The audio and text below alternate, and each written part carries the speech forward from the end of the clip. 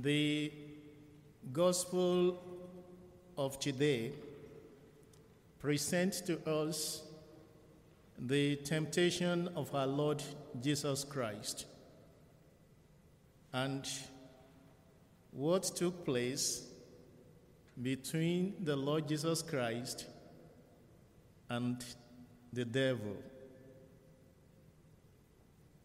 Jesus, in the course of his public ministry, said to us, "If they've persecuted me, be rest assured that they will persecute you."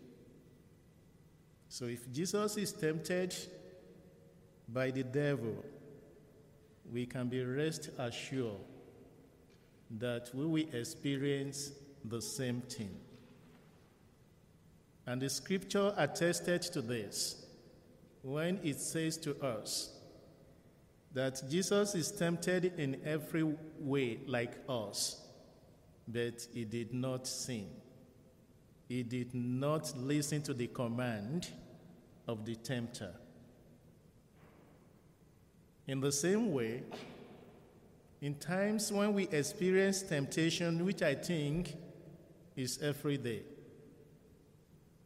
most times of the day, there is one temptation or the other we are battling with.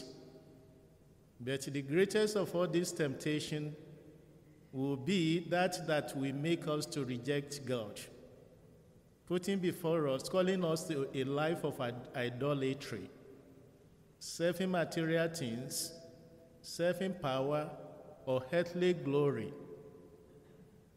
at the expense of our souls. And the Lord Jesus Christ in the gospel said, "What profit will it be for anyone who gains the whole world and forfeit his or her soul?" "The devil made me does it" is a phrase that was coined by comedian Flip Wilson as kids.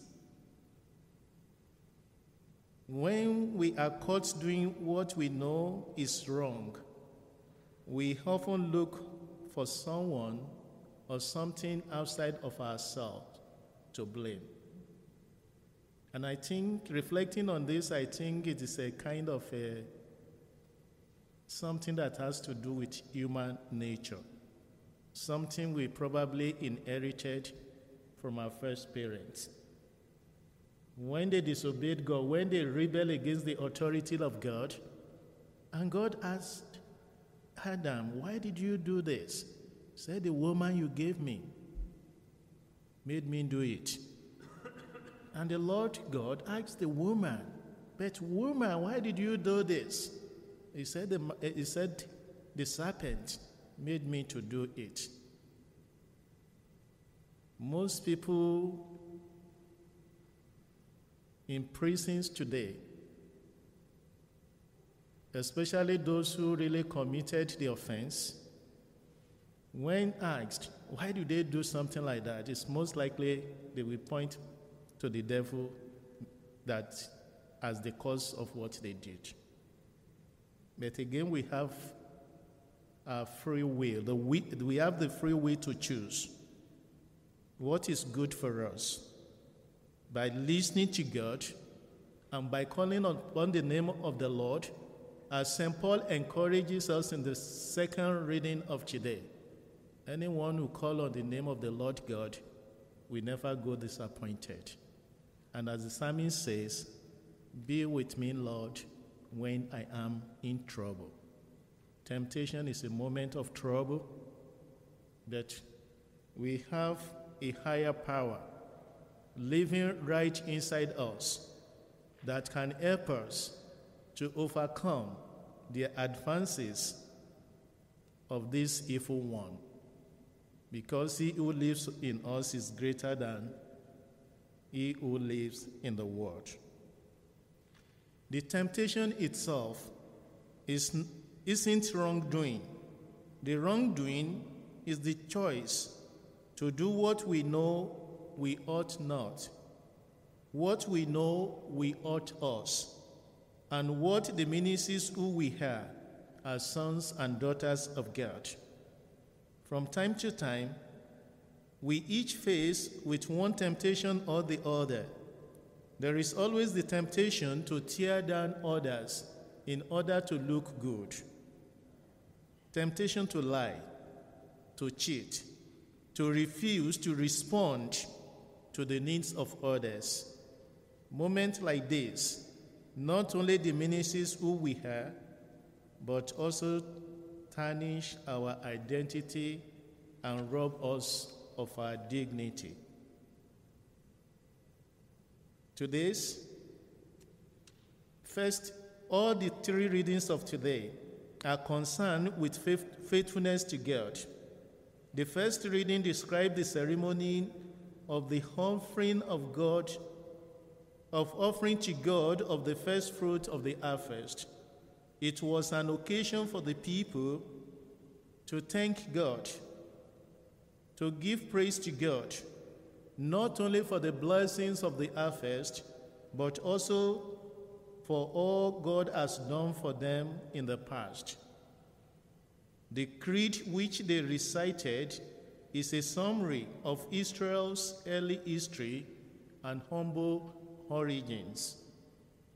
Just as we gather today to offer the sacrifice of thanksgiving, the sacrifice of praise to God, looking back, not just for today, but looking back in the course of the last 2 years, things have been so difficult everywhere around the world. And we're just coming out of this COVID situation, coming together to thank and praise God for the gift of our lives. And at the same time, we remember in a special way those who have died, that they may rest in peace. The second reading offers us the Christian creed in its simplest form. Jesus is the Lord. He died for our sins and was raised up for our justification. Paul tells us in the second reading of today. We are called to profess this faith not only with our lips, but in manners of our lives. In the gospel, we listen to the temptation of Jesus by the devil. Following his baptism, Jesus was led into the desert for 40 days of fasting and praying. In the Old Testament, two heroes of our faith underwent similar experiences, Moses and Elijah. They both fast for 40 days. For Moses and Elijah, it was for a particular encounter with God. Why for Jesus, it is an encounter with temptation. In Lent, we fast for both reasons, to prepare ourselves for an encounter with our loving God on our holiest feast of the year, the feast of Easter, and also to strengthen us against temptation of every kind. Jesus' temptation in the desert reminds us that we are not alone when faced with our temptations. We have Jesus within us and around us, and all we need to do is to call upon him and to listen to what he prompts to us. It will help us in our struggles against temptation, trials, and hardship, be it hardship of health, whether of our own or that of someone we loved. It will help us through suffering associated with lost jobs or economic setback. He is with us when we endure the pain of broken relationship, or even when we are troubled by a wayward child. How we react to these trials or temptation in our lives is a clear indication of our trust and confidence in God who creates us and who loves us so dearly. This is not an easy task, I believe. If it is an easy one, probably we won't be talking about it.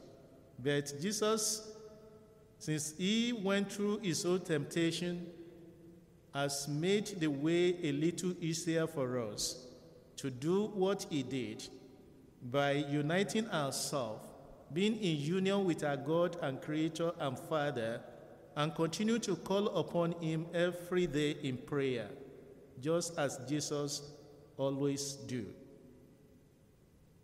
By taking up the spiritual practice of fasting, praying, and almsgiving during Lent, we open up space and time within ourselves for that which provides us true nourishment, God himself, and not some material things, or when we try to build any earthly glory for ourselves.